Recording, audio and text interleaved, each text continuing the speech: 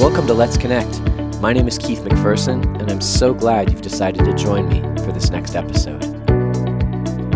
Today on the podcast, I'm joined by Travis Streb. He's a life coach, an incredible leader in the community of Vancouver, and most importantly, this guy has an amazing story to tell all about how he biked up a mountain and down every day for a year.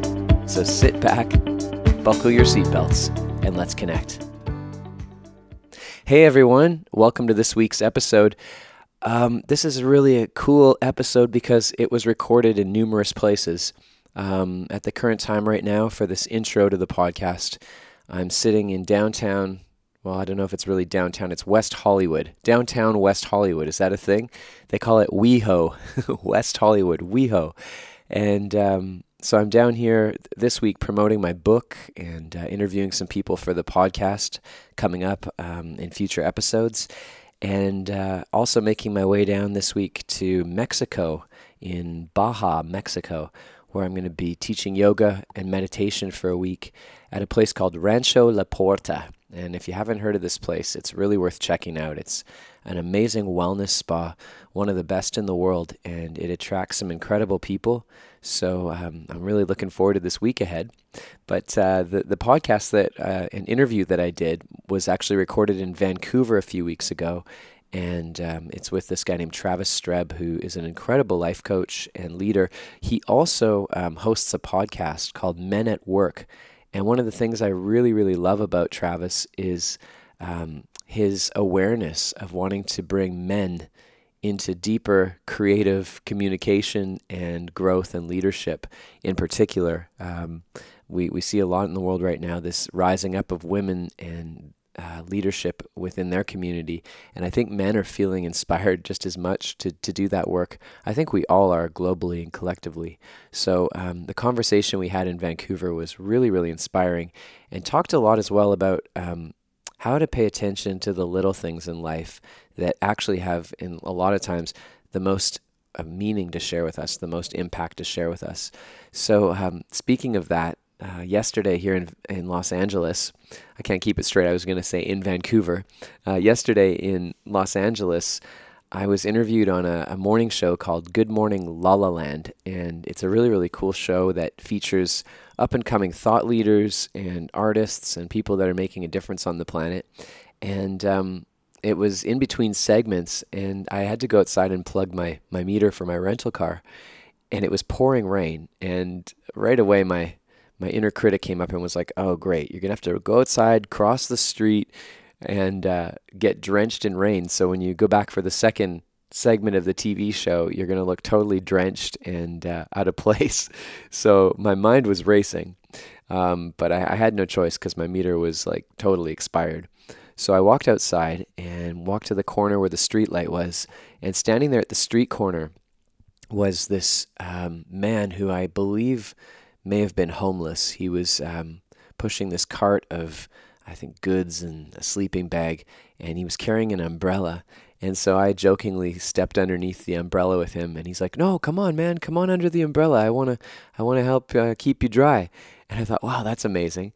And he proceeded to walk me all the way to my car, held the umbrella from me while I was plugging my meter, and then he left all of his stuff and he said, here, let me help you across the street. And he somehow cleared all the traffic out of the way and said, here, hold the umbrella. You hold the umbrella. And together we walked across the street, jaywalking illegally, but still it was like miraculous. It was like the seas parting.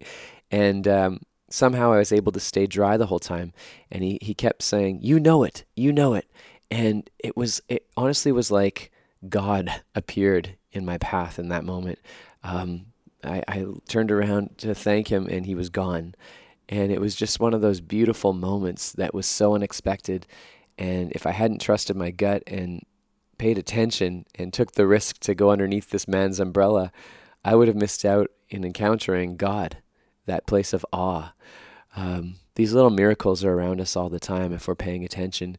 And for me yesterday, that was one of them.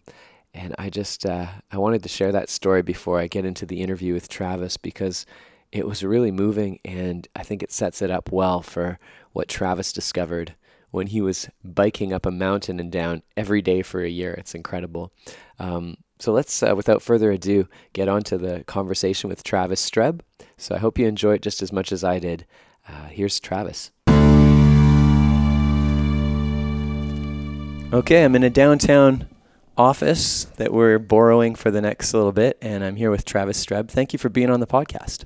It's good to be able to host you here in this fine city. Yeah, this is quite the place. I love it. Well, you got to be here in January when it was 10 degrees and sunny. I know. Is that it happens every January. Does it really? No. In Vancouver? No. I was out jogging at the park. I was like, this is an amazing place to live in January. Yeah. I actually went for a swim on Sunday with my family. You went for an outdoor swim? Yeah, we went and swam in the ocean. So. Are you kidding me? No, we do it on a really consistent basis, and it was a big full moon. Oh, wow. And so we did it. So many pieces coming together. There were, yeah. Amazing. Yeah, that was a pretty intense day. Were you wearing like a wetsuit? No. I mean, we wear a bathing suit because it's a public beach, but that's it. Wow, it's warm enough to swim in the ocean in Vancouver in January. You got to build up to it. This is quite amazing. Well, I thought I was crazy. So, and people have said that I'm crazy. And there's like some biohacking stuff about, cold therapy. It just really feels good. So I'm here like, well, this is pretty insane. I'm swimming in the ocean in, the Northwest in January. So last week, it was on Saturday morning. I went up to meet with some friends for a bike ride, and we meet right near this bridge by a river. Huh.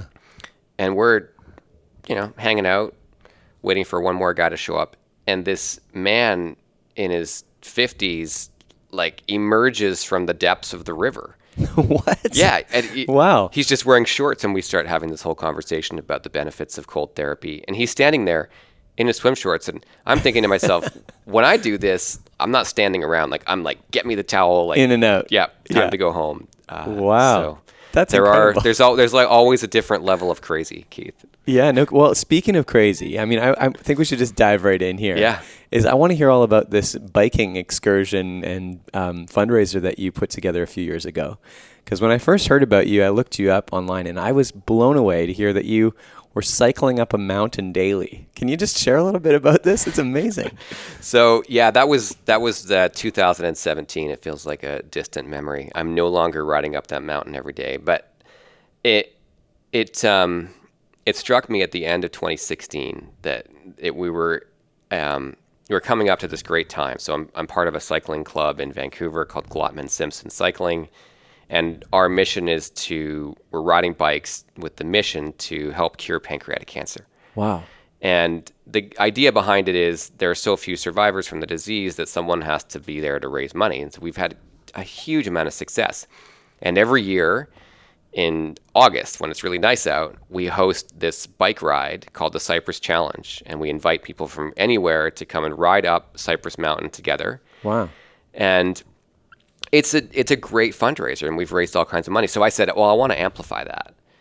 So I'm a very avid cyclist and I've been a racer, and I said, well, why don't I commit to riding, let's pick a number. And I ended up with 1 million feet of vertical. So if I ride 1 million feet of vertical, that would be a big accomplishment to celebrate the 10th anniversary of the Cypress Challenge and to just generate lots more awareness. Oh my gosh, that's so ambitious. Well, then I did the math, and I realized that it was doable, but barely. And it was going to require that I ride up Mount Seymour, which is like almost 1,000 meters up from where I live. And I'd have to do it once every single day for the entire year. What? That is a commitment, man. Well, it was, and part of it was just like, shoot first and ask questions later, or ready, fire, aim, and I just went for it. I didn't have a website, didn't have a platform. I let the club know and the board and just try to generate interest. Wow. Well, 2017 in Vancouver was a record year for cold and snow. Oh, great. And so great timing. Yeah, so January 1st, here I am, and it had snowed the night before. I literally could not even ride up the mountain. I didn't even try. I wasn't able to get my first full ascent of Mount Seymour until January 7th of 2017, and it was minus 10 at the top. I know you're from Winnipeg, which doesn't feel cold, Well, but I when can it's minus imagine. 10 On a bike? and then you're going 50 kilometers an hour down the hill. Oh yeah, That's that's yeah. Winnipeg weather, right? No, I there. didn't have a car to drive me down the hill. So, it was a beautiful fundraiser. I ended up raising about $15,000 for the cause and got lots of coverage. And when I was done, I was done. Wow, that's amazing. Yeah. What's it like to get in the mindset of doing that every day? I mean, when I think about just getting up and going for a jog daily or doing my yoga practice daily, like that's a challenge. But to actually bike up a mountain every day, how did you get in the mindset to do that every day on the days that you wake up, you're like, oh, I got to bike a mountain today. I don't want to do that. Like, how did you get the mindset to do it? It was all about consistency. Huh. So I didn't turn it into this big thing. So in essence, I had a routine. I would leave my home, which is very close to the bottom of the mountain. Yeah. And I would go drop my bag, in essence, in the woods, with all my clothing for the day. I'd put it in the woods at the bottom of the mountain. And I would ride, say, halfway up. Huh. And then I'd get into work, have a shower, to go through my day, ride home, go back to the same spot, drop my bag once again, and go up maybe halfway. Wow. Because you think those days are short, right? Yeah. So January, February, your short days. Yeah, your light is like limited. But the key for me was just to keep doing it. And I was actually quite behind by the time March came around. Like you'd missed a few days? Well, I was behind as far as like if I wanted to hit 1 million, Oh, I see. I wasn't on pace. Huh. So, but I knew the days were going to get longer and the weather was going to get better, and it did. And then I had days where I would, on the weekend, maybe ride up like 4 or 5 times in one day. How long does one trip take up and down? It was like an hour an hour and 15. Wow. So Yeah. you would do that consistently on certain days, like 2 or 3, 4 times. Yeah. Whoa. Yeah. You're yeah. unbelievable. It took a toll on my family for sure. I can imagine. Like your time at home must have been quite limited. Yeah. And I was traveling for work, which made it tough. So I had to adapt. So for instance, I was traveling to Winnipeg quite often. Oh. And so I stayed at the Alt Hotel, Oh, which yeah. is I believe Very the tallest familiar. hotel, and a very reliable staircase. Oh, yeah. So I would climb stairs in the morning To get the vertical thing Yeah. going? Okay. Wow. Yeah, it Very was creative. Yeah, I mean, but it was all consistency. Like those days, like you don't get much if you go up and down the Alt. I don't know. It was like 40 meters high. Well, if you want to get 1,000 meters, that's a lot of stair climbing. Yeah. And then a lot of awkward elevator rides where you're super sweaty and there's all these business people wearing their suits. Yeah, they're probably just looking at you. Yeah. What is this guy doing running up and down the stairs? So, but it was all the consistency piece, like just Yeah. every day, just chip away and That's and amazing. Make it happen. I'm thinking about a quote from the Tao Te Ching that says the journey of 1,000 miles or the vertical of 1,000,000 whatever's is one step at a time. And I'm very inspired by the fact that you just stuck to that one step at a time in order to accomplish the goal, which is quite rare these days when we get so shiny object and we get pulled out of our focus, our main focus. I mentioned earlier that in the intro that you're a coach as well. You do a lot of work with people one-on-one and with companies and leadership. What's that like for you in terms of focus for people and consistency? Yeah, I mean, I think it's a good lesson. Uh-huh. I think the untold story of that challenge, and I'll get back to the coaching piece and how it relates, but is we're often goal chasing. Yeah, we And are. this is especially true for men. I do a lot of coaching with men. And I fell into that trap with the challenge, with riding up that mountain. And I set the goal, and it felt really good to be in it.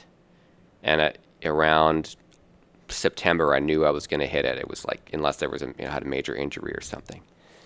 And on December 31st of 2017, I rode up the mountain for the last time in the year. And I had, accomplished the goal. And I remember feeling nothing. At the end? Yeah. Really? What was I that? I didn't feel good. Huh. I didn't feel bad. I was just like, okay, so Like a neutral feeling. now what? Now what? And why is that? And now that I reflect back on it, it's a trap of doing that we all, I think, fall victim to at some point in their lives. Yeah. And I know it's especially a trap for men where it's like, well, we're accomplishing, achieving, and it's all good. We want to achieve things and want to do nothing. Yes. Yet it's that act of being while you're doing that really matters. And I reflect back on some of the rides I took, and I don't even remember them because I was just so focused on just get to the top. I mean, one day I rode up 10 times in a single day, and it was a monumental experience, but it wasn't an experience. It was just an accomplishment. And so that's the work that I bring to the coaching. I think that's the lesson. It was a lesson for me, and it's a lesson that I'm trying to impart on other people. Wow. As you know, I mean, you work with executives as well as a coach. Most of them are achieving very well. Oh, yeah. When Absolutely. you reach that level, you've achieved a lot. Yeah. And so then, well, what next? Well, Right. what next is to go deeper and to Yeah. understand what's your way of being, and are you really living on purpose? And I believe that's important. So I don't mean to characterize the ride as like, oh, well, I felt nothing. It was a waste. Yeah. But it was more that I got stuck in that trap of achievement. Right. It's just becomes sort of this surface level treadmill that you're on where you're just, what's next? And there's never, it's like missing the meaning, the depth. So powerful. Wow. So when you're working with people, either as a coach or just even in your own journey of this, how have you found the entryway into like more meaning in everything that you are doing? How do you practice that? How do you connect to that? Well, I mean, I miss a lot. You miss a lot. Yeah. I mean, I'm not doing it every time I'm riding my bike, 100% mindful of what's going on, but Right. it's moment to moment. Ah. And that's where I believe the impact happens. Is it's moment to moment. Are you connecting with what you're doing? Are you connecting with why you're doing it? Are you connecting with the people around you, with the world around you? Mm-hmm. Or are you just kind of floating on the surface? Yes. And I believe that in every moment we do have this beautiful choice. I'd say maybe I'm 10% better at it now. Huh. There's lots of times where I'm still floating. I'm sitting on the bus, like, staring at my phone, doing what everybody else is doing. Yeah. Other times I'm like, wait, I don't need to look at Instagram right now. Right. There's a moment in front of me, and I that depth, I believe, is what a lot of people are seeking. Yeah. And it applies in the corporate world. It's like, are we really truly being present? Yeah. Yeah. Are we tuned in with what's going on around us? Are we tuned in with why we're here and what we're doing? And not that we need to go into the depths of our soul to attend a business meeting. Right. But there is something about a depth of presence that matters. Absolutely. I'm thinking about even just in my own practice and how sometimes I can get quite lazy in terms of it seems like it can take work to bring the meaning into every single moment. And there's so many times where I want to check out. And maybe that's because I've been coaching all day or I've done a talk and I'm just like totally burnt out. I'm like, oh, I just want to check out. I just want to put on the Netflix or go on my phone and scroll Instagram feeds or just chill. And I think it's quite a common thing that a lot of us feel that way. Is that a bad thing? In your opinion, what's your thoughts on that? Nothing inherently is good or bad. It's just behavior. Right. The question is, what's it serving? Yes. I had this interview last week on my cast, the Men at Work podcast. I talked to a great teacher, David Gomes. Oh, wow. Vancouver here. Okay. And he had this powerful question. He's like, with whatever you're doing, are you serving life? Wow. And so part of that is, if you need to go and scroll your Instagram feed, which I do all the time, I'm not saying I don't look at Instagram or I don't need to veg out, go for it. But is that is it 6 hours a day? Maybe that's too much. Yeah. If you're doing it with okay, I need to do this to recharge and my Instagram feed's going to recharge me. Yeah. Great. Or Netflix. Great. But really questioning, am I doing this because I'm trying to numb out and I don't want to experience what's happening in the world? And this is especially common for men. Yeah. Or am I doing it because I need this? Yeah. And I think that's where we need to be distinguishing. I'm thinking of the word intention or like consciousness, like some of these words where it's like the meaning and the purpose behind why you're doing what you're doing is really important to be constantly in check with. and I love what you're saying, that it's not just good or bad. It's like, but it's being present to like, why am I doing the action that I'm doing? Very powerful. Yeah. Wow. I'm blown away the insight you had around the biking up the mountain every day, and then finally kind of the aha at the end of it of like, you're missing smelling the flowers or seeing the trees on the way up because you just got to get somewhere. I don't know about you. I was raised in a family where, and I love my dad to death, but I remember going on family road trips where we'd be driving from Winnipeg to Vancouver, and my mom would be like, let's stop and like, go see this tourist thing. My dad's like, nope, we just got to get to the destination. We got to get somewhere. It seems like, not to stereotype too much here, but it seems like it's quite embedded in a male kind of perspective that we have to just get from A to B, and there's no kind of in between. And that B will give us something. Yes, and that B's going to actually, B's going to actually give us whatever it is, the reward. I agree 100%. There's a couple things I want to touch on. The biking one's a big one because I cycle a lot. Uh-huh. For me, that's a lot of how I recharge. Yes. Well, I have to also ask myself, am I biking to numb out, to disappear because I don't want to deal with what's going on, or am I biking because it's really bringing me joy and it's something I want to be doing? Oh yeah. Well, the way that I cycle now is far more conscious because of that year that I spent riding up a hill like a crazy person trying to achieve. So now, for instance, a simple thing, I'm not really so much focused on A to B. I have the option at the end of my bike ride when I get home most nights to either take the first right and just go straight home, or literally take 3 extra minutes and ride my bike around the community of Deep Cove, which is on the water in a beautiful setting. And that's what I choose to do. Oh, it sounds amazing. So it's not that I'm trying to get more miles in. I'm actually riding way less than I ever used to, but I'm taking the time to appreciate what I'm doing and to be conscious of what I'm doing. Oh, that's so powerful. The road trip one though is huge. Yeah. My dad was more about like, how can we make sure we have good gas economy? So we would drive from Vancouver to Kelowna, which is like, I don't know how far it is, 400 and something kilometers. And he's like, well, 80 is about the number you want to be going to really get good gas mileage. And he used to keep this notebook in the sun visor when like track his gas economy. This is wow, back with the old classic. Astro van. Yeah. But it's true, we were always focused on A to B. Mm-hmm. And I'm the same way.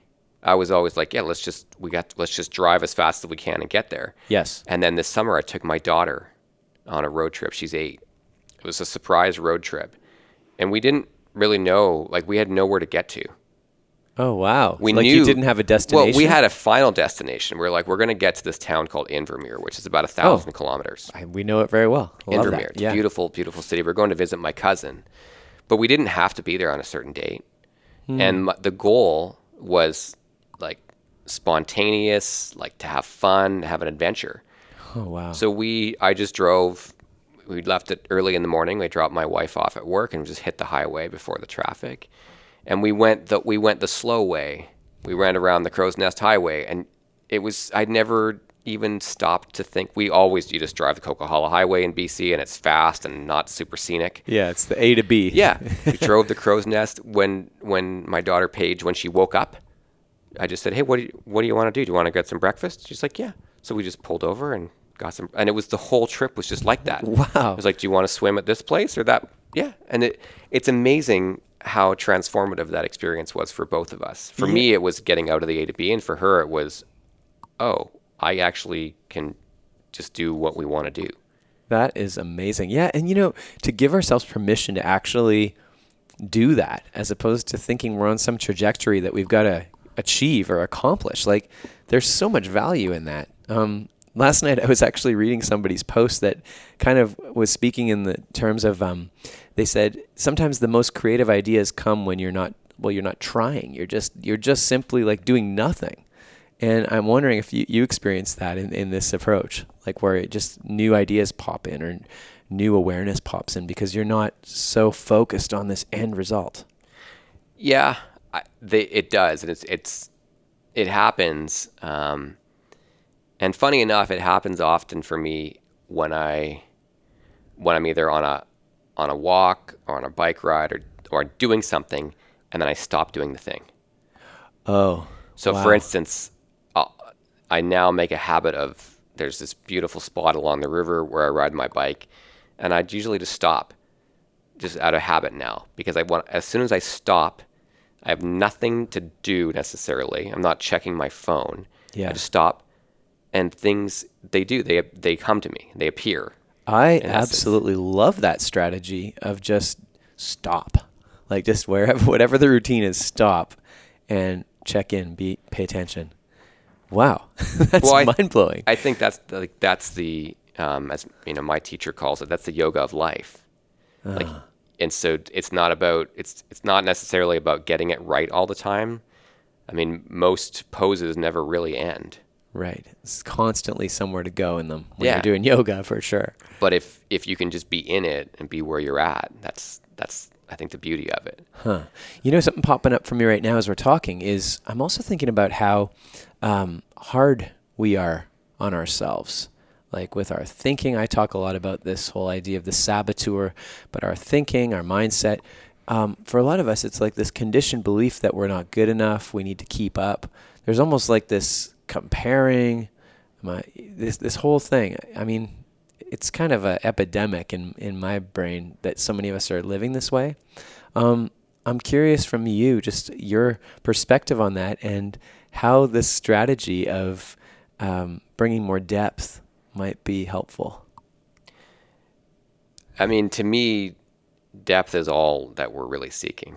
And I think we used to have more depth. I don't know. We often want to harken back to the good old days. I don't know if we did, but I believe that's the secret. And I talked to, again, referencing David Gomes here from one of my podcast episodes. And we both were talking about how many new ideas are coming out, but a lot of it's just recycled. It's true. And so can you take a concept and go deep with it? Even in your world, the basic meditative breath, you could take it and go as deep as you want. It could be the only thing that you practice. And I think there's something to it, especially on the comparison piece. Say more on that. So the comparison thing, it happens all the time. It happens for me. I mean, you and I sat down to do this podcast. You take out this super high-tech looking recording device. Right. And I'm like, all I have are these kind of lapel mics I got off Amazon. And immediately I'm going, well, I guess that's why, Keith's podcast is so good. And I wonder if I'm going to be good. Are you really? kidding? And I'm over here thinking, oh my God, Men at Work. What an amazing concept for a podcast. Mine's called Let's Connect. It's so broad. Like, we're in our heads just constantly. All the time. Right? Yeah. It's unspoken a lot of times where we just kind of silence it. And a lot of that is made worse by the fact that we have the ability to compare all the time. Now, you and I are meeting in person. Obviously, I'm comparing recording equipment. Fine, right? And podcasts. We do it all the time, and I think especially on social media. It's a problem, and I think about it in a big way with my daughters. Like I have two daughters. One's 12; she's in grade 7. The other one is 8, and my 8-year-old doesn't have social media. Certainly, but my wife and I decided last year that my older daughter could have Instagram. Whoa! And it's extremely limited. She's not allowed to add anybody unless we see it. We've done some of the things you're supposed to do, and yet I know what I do on Instagram, which is go on there and look and go, oh man, like this guy's podcast is doing way better, or wow, this guy's a really deep men's coach. I can't believe it. No, I should be just compare. And I wonder, what is the malleable mind of a 12-year-old doing with all that comparison? What have you found just watching your daughter in that world of it? I'm freaked out. Yeah. And I'm thinking seriously about really pulling that back. Because there's research on it that says it's not good. Jonathan Haidt's done some really, really good research on it.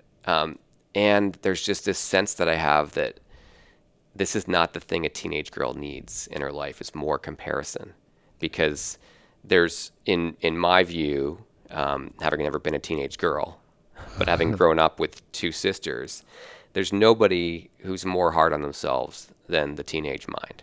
Yeah. And especially for girls. Yes. They tend to inflict pain, in that mental way, whereas boys can generally be more physical. And so social media, that's what they play to. Yeah. And not that it's evil, but that there's a part of it that can be damaging. Yeah, absolutely. And I'm finding like we're in this time right now, as you're just bringing up so many things that I've been thinking about. We're in this time right now too, where like choice is so crucial, and it's so easy, like we were talking earlier, to check out. But when we do unconsciously check out and just get, I guess, inundated with things like our social media feeds and the comparison, and we don't even realize it's happening, like it's happening under the surface. So mentally we're just like, oh, well, this is just what it is, and we accept it, and we don't realize there's a choice underneath. There's something quite crazy, even right now in this time we're living in, where it's like, it feels like it's an epidemic. I mean, I can guarantee if you walk down the street and ask people what they're really thinking, a lot of times it's like this comparing, it's the I'm not good enough, it's like this complete conditioned culture of it. We were talking earlier before the podcast about just how this epidemic as well of feeling alone in the world, where somehow it's harder and harder to actually have a deep, meaningful relationship or connection with people, maybe because we're so checked out. I mean, what's your perspective on this? Like, what do you think? Well, I mean, I think it depends. I mean, Vancouver has got the reputation for it, and the Vancouver Foundation, one of their most recent pieces of research, my friend Evan turned me on to, said that loneliness is the number one social issue we should be looking at as a city. Wow. What's causing it? I don't have the expertise on that at all. And my view, though, is individually that we actually have the ability to become masters of our own awareness. Oh, wow. And so when we become aware of where we're placing our awareness, so that's it's a bit of a leap. Yeah. That's where the magic happens, because then you start to realize what the narrative is, and it's going to keep playing. Yes. It still plays, and people are like, oh, I got to reprogram, and yeah, there's like the element of reprogramming, but it's about becoming a master of your own awareness. My teacher talks about this all the time, and when you do that, and you start to realize you can place your awareness on different things, on different ideas, on different thoughts, that's where real growth happens. And I think the challenge is that might mean, I don't know if that means more social connection or not, but I believe that's the first step. Yeah. Is becoming a master of your awareness. And there are lots of practices to get there. Yeah. Aware of where you're placing your awareness keeps resounding in my brain. I'm just like, what a powerful way to think about that. And I love that you're naming too, that this narrative, which I would call the saboteur or the inner critic, it's going to constantly play. And it's not a matter of just not getting rid of it, but noticing like that awareness piece of it so that we can actually make the choice in the present moment of like, where am I going? Why is this happening? And man, it's like, it can be quite painful to name it, and vulnerable. And I mean, I've on your podcast, which has just started about men at work. I mean, this seems to be, I think it's universal, but as men, like to admit that we have this inner critic that's telling us things that it's quite vulnerable. Well, it's an interesting topic, right? Absolutely. Because my entry point to it was actually through a woman named Brenda Allen, who I also interviewed on my cast.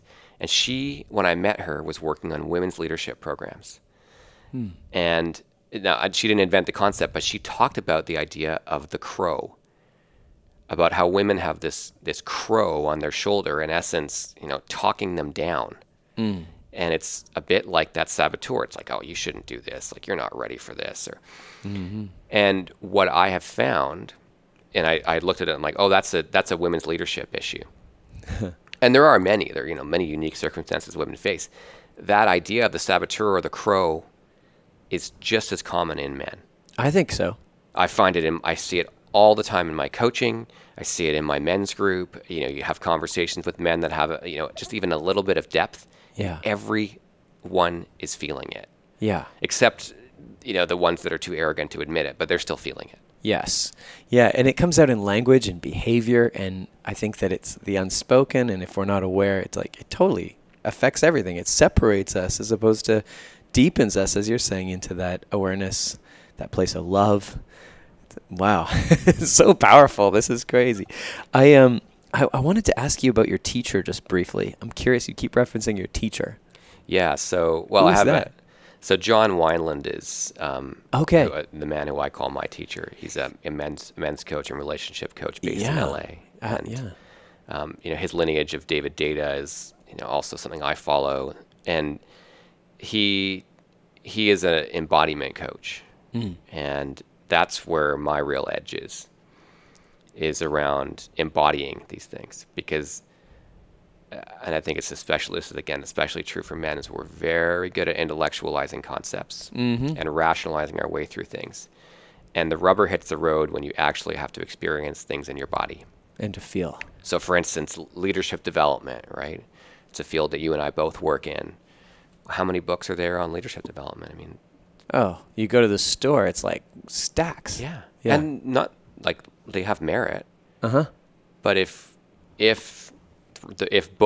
were able to solve, have really good leadership by intellectualizing it, well, we'd all be amazing leaders. We'd be surrounded by these, wonderful, loving leaders that built these, beautiful cultures and organizations. Yeah. And we're not. In fact, it's so sparse, really good leadership, whether you're leading from the front, the middle, the side, whatever, the back. And so it's about really embodying it. And Wow. that's depth. I love the idea of practicing what you preach or what you're intellectualizing.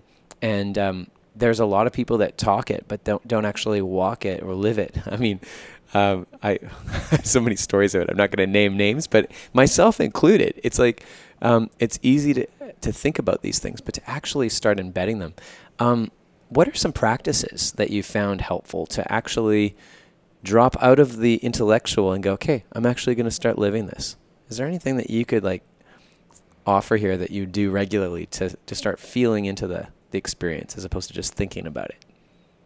Yeah, there's specific practice, and then there's moment-to-moment practice. Okay. So my specific practice it's a morning thing. It doesn't have to be. Yeah. But I have a routine that I do in the morning. I sit on my back deck, which it's covered. It rains a lot in Vancouver, but it's seldom too cold to go out there. And I'll do 20 to 30 minutes of what I'm calling breath work. So I'm not just sitting there in, a typical yogic stance and, just breathing and seeing what happens. Yeah. I have a practice I follow that would involve different breaths, maybe some through the mouth, some through the nose, some are deeper, some are not. Wow. And the origins are in, pranayama, Kundalini yoga, and even just things I picked up from my teacher, John. And so those are the things I would do to get myself ready for a day, to make sure that my nervous system is ready to handle whatever the day is going to throw at me. And then moment to moment, the practice is, even now in this podcast, it's becoming aware. It's like, am I breathing? Am I really actually breathing into my diaphragm? Am I tense anywhere?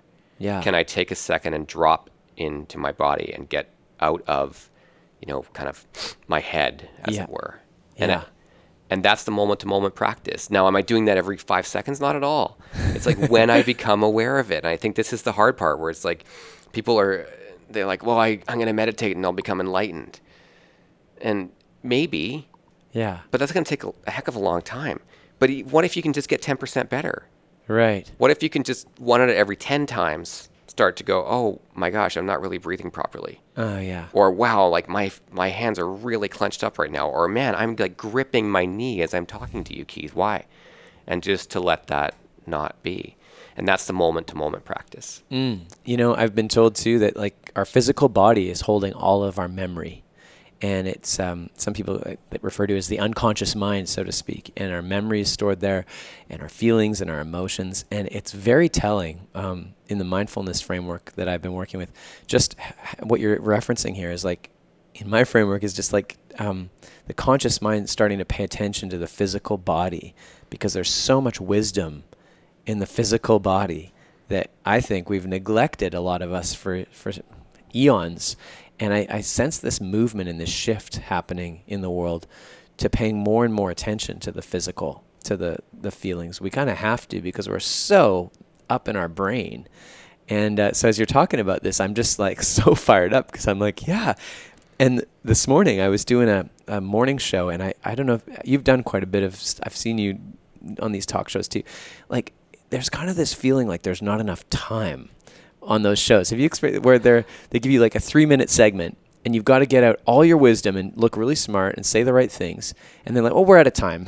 It's like my whole body was just like super tense when that was happening. And I feel like we're in this culture of like these unspoken memes of like not enough time, not enough money, not doing good enough, fear-based, and all of a sudden our body just gets shut down.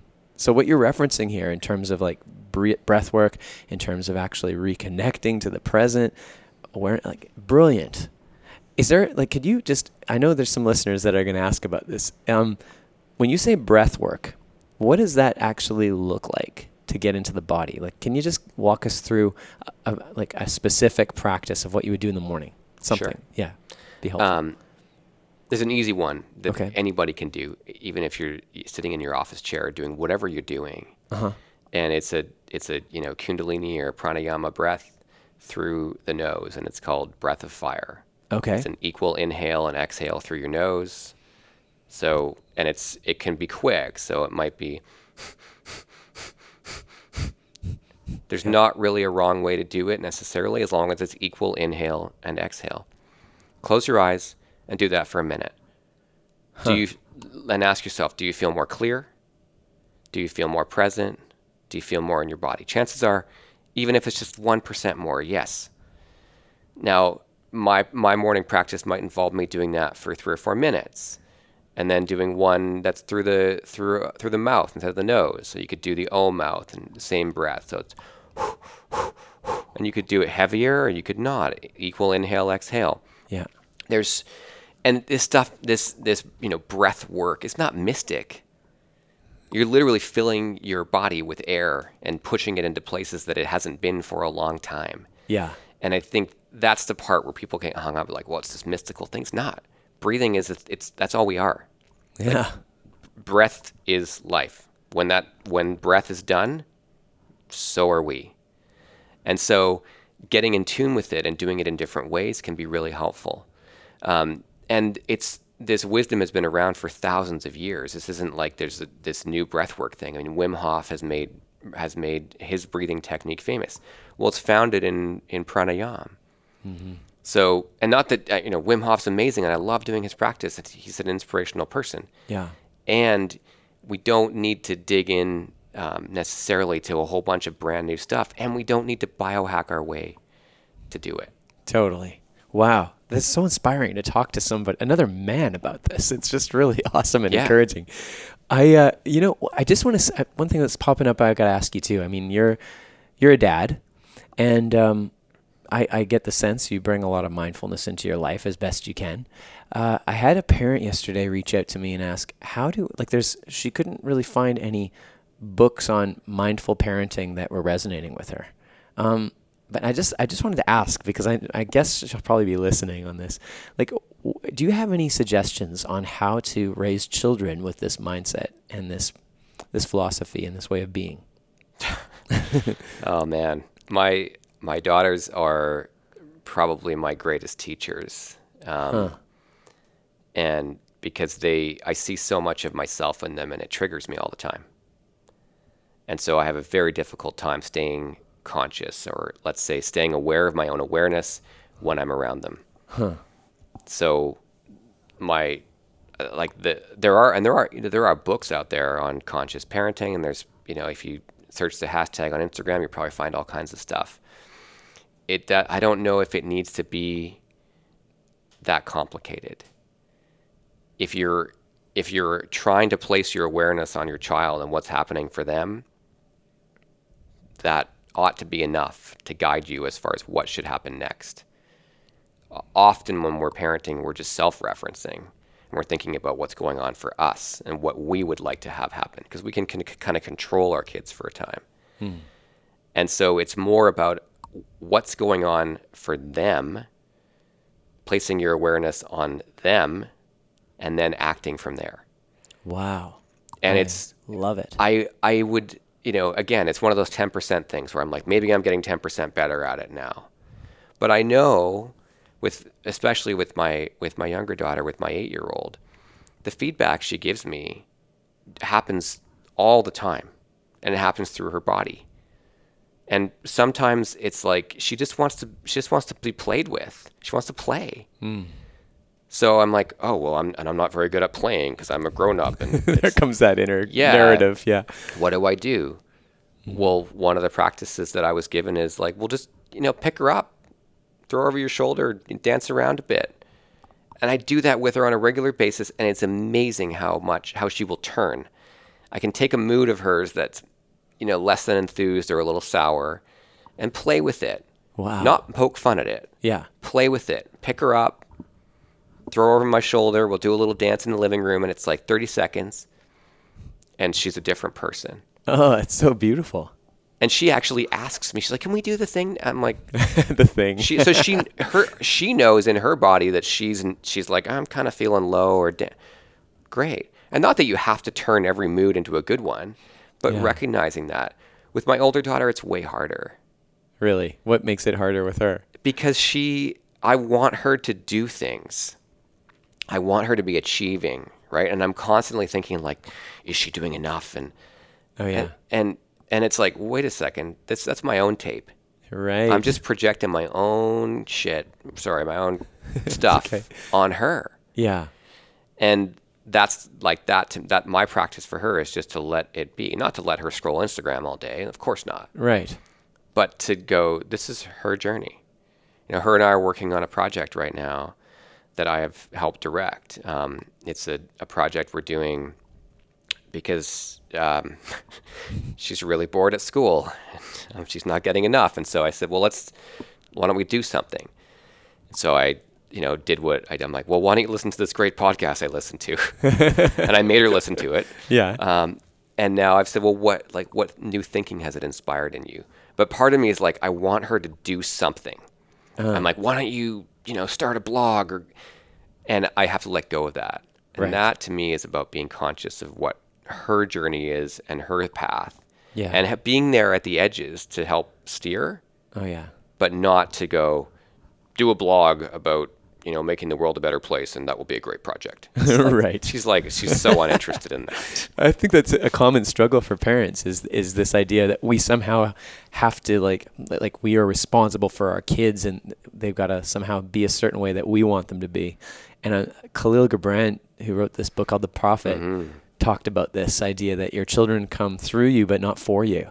And what you're referencing here sounds a lot like that idea of allowing things to be what they need to be without over interference where you're forcing your own agenda when it's not necessary. I mean, there's probably discipline issues that at times, right? Maybe, yeah. Yeah, but again, your awareness, your consciousness about conscious parenting that way, powerful. I picked it up.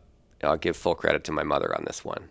Oh yeah? I know that as a teenager and even moving into university, she had a lot of patience for me just like doing a whole bunch of different stuff and not really having any direction. Wow.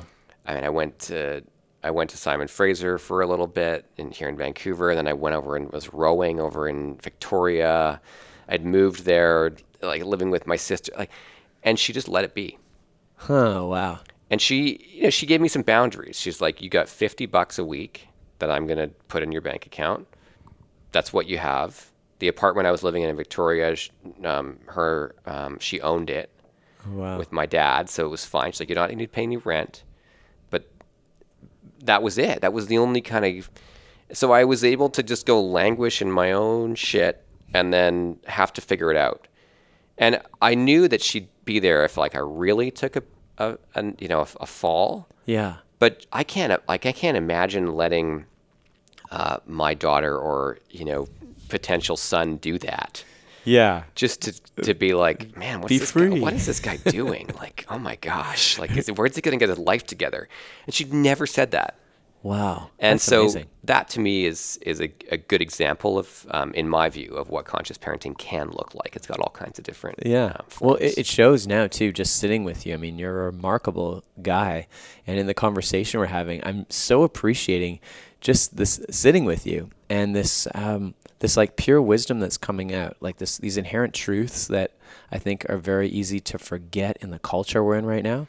But somebody that's intentionally and consciously trying to connect and live from that place is just, it's so inspiring. And there is a freedom to you that I pick up. And it's, I mean, it hasn't been a traditional journey for you along the way. No. Yeah. It's been all over the map. All over the map. And it's just absolutely beautiful to see that. It's, there's like an artistry to the way that you're living your life.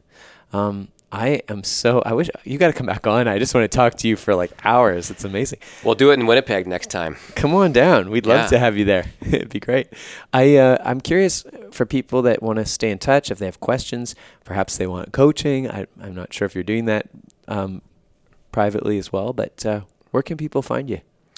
I'm a difficult man to find, I will say. Yeah, you don't have a website. I don't. But you do have a podcast. The website's coming. So I'm the host of the Men at Work podcast, which you can find at menatworkpodcast.com. Yeah. That's how you can get in touch with me. If websites aren't your thing, you can find me on social media. My handle is _humanizer. And I don't know if you do show notes, but you could link that up as well. And the other place to find me is on LinkedIn. So it's Travis Streb. Not super hard. There's only one Travis Streb on LinkedIn, so you can't miss him. And you can always message me there. I love it. Rehumanizer, just before you go, I got to ask, what inspired that? So the idea is behind that is about taking the path that we're on, which I believe is fine. Like, we're going to keep progressing technologically and moving into the future. And we can't lose the human element of it. Yeah. And so that's what I bring to my work, is the human component. You were speaking my language. I love it. Yeah. I'm so glad that we have connected. It's just wonderful. It was serendipity. I'm just so happy we got the introduction made and that this all came together and that you brought your amazing podcast equipment. Now I'm going to have to go and spend thousands of dollars on podcasting stuff. It's not that great. He's building this up way bigger than it is. Hey, thanks for being here, Travis. And we'll stay in touch. And everybody, please go check out his podcast, Men at Work. It's really, really great. It's just getting off the ground. And he's just opens up so many new ways of thinking about how to be in the world. So thank you for being here. Thank you, Keith. Okay. All right, everyone.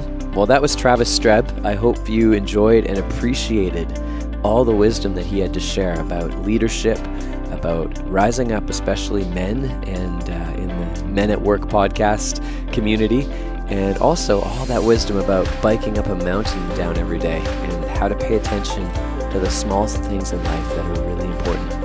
So stay tuned for next week's episode, and please keep in touch. Send me your comments, send me your messages, your aha moments.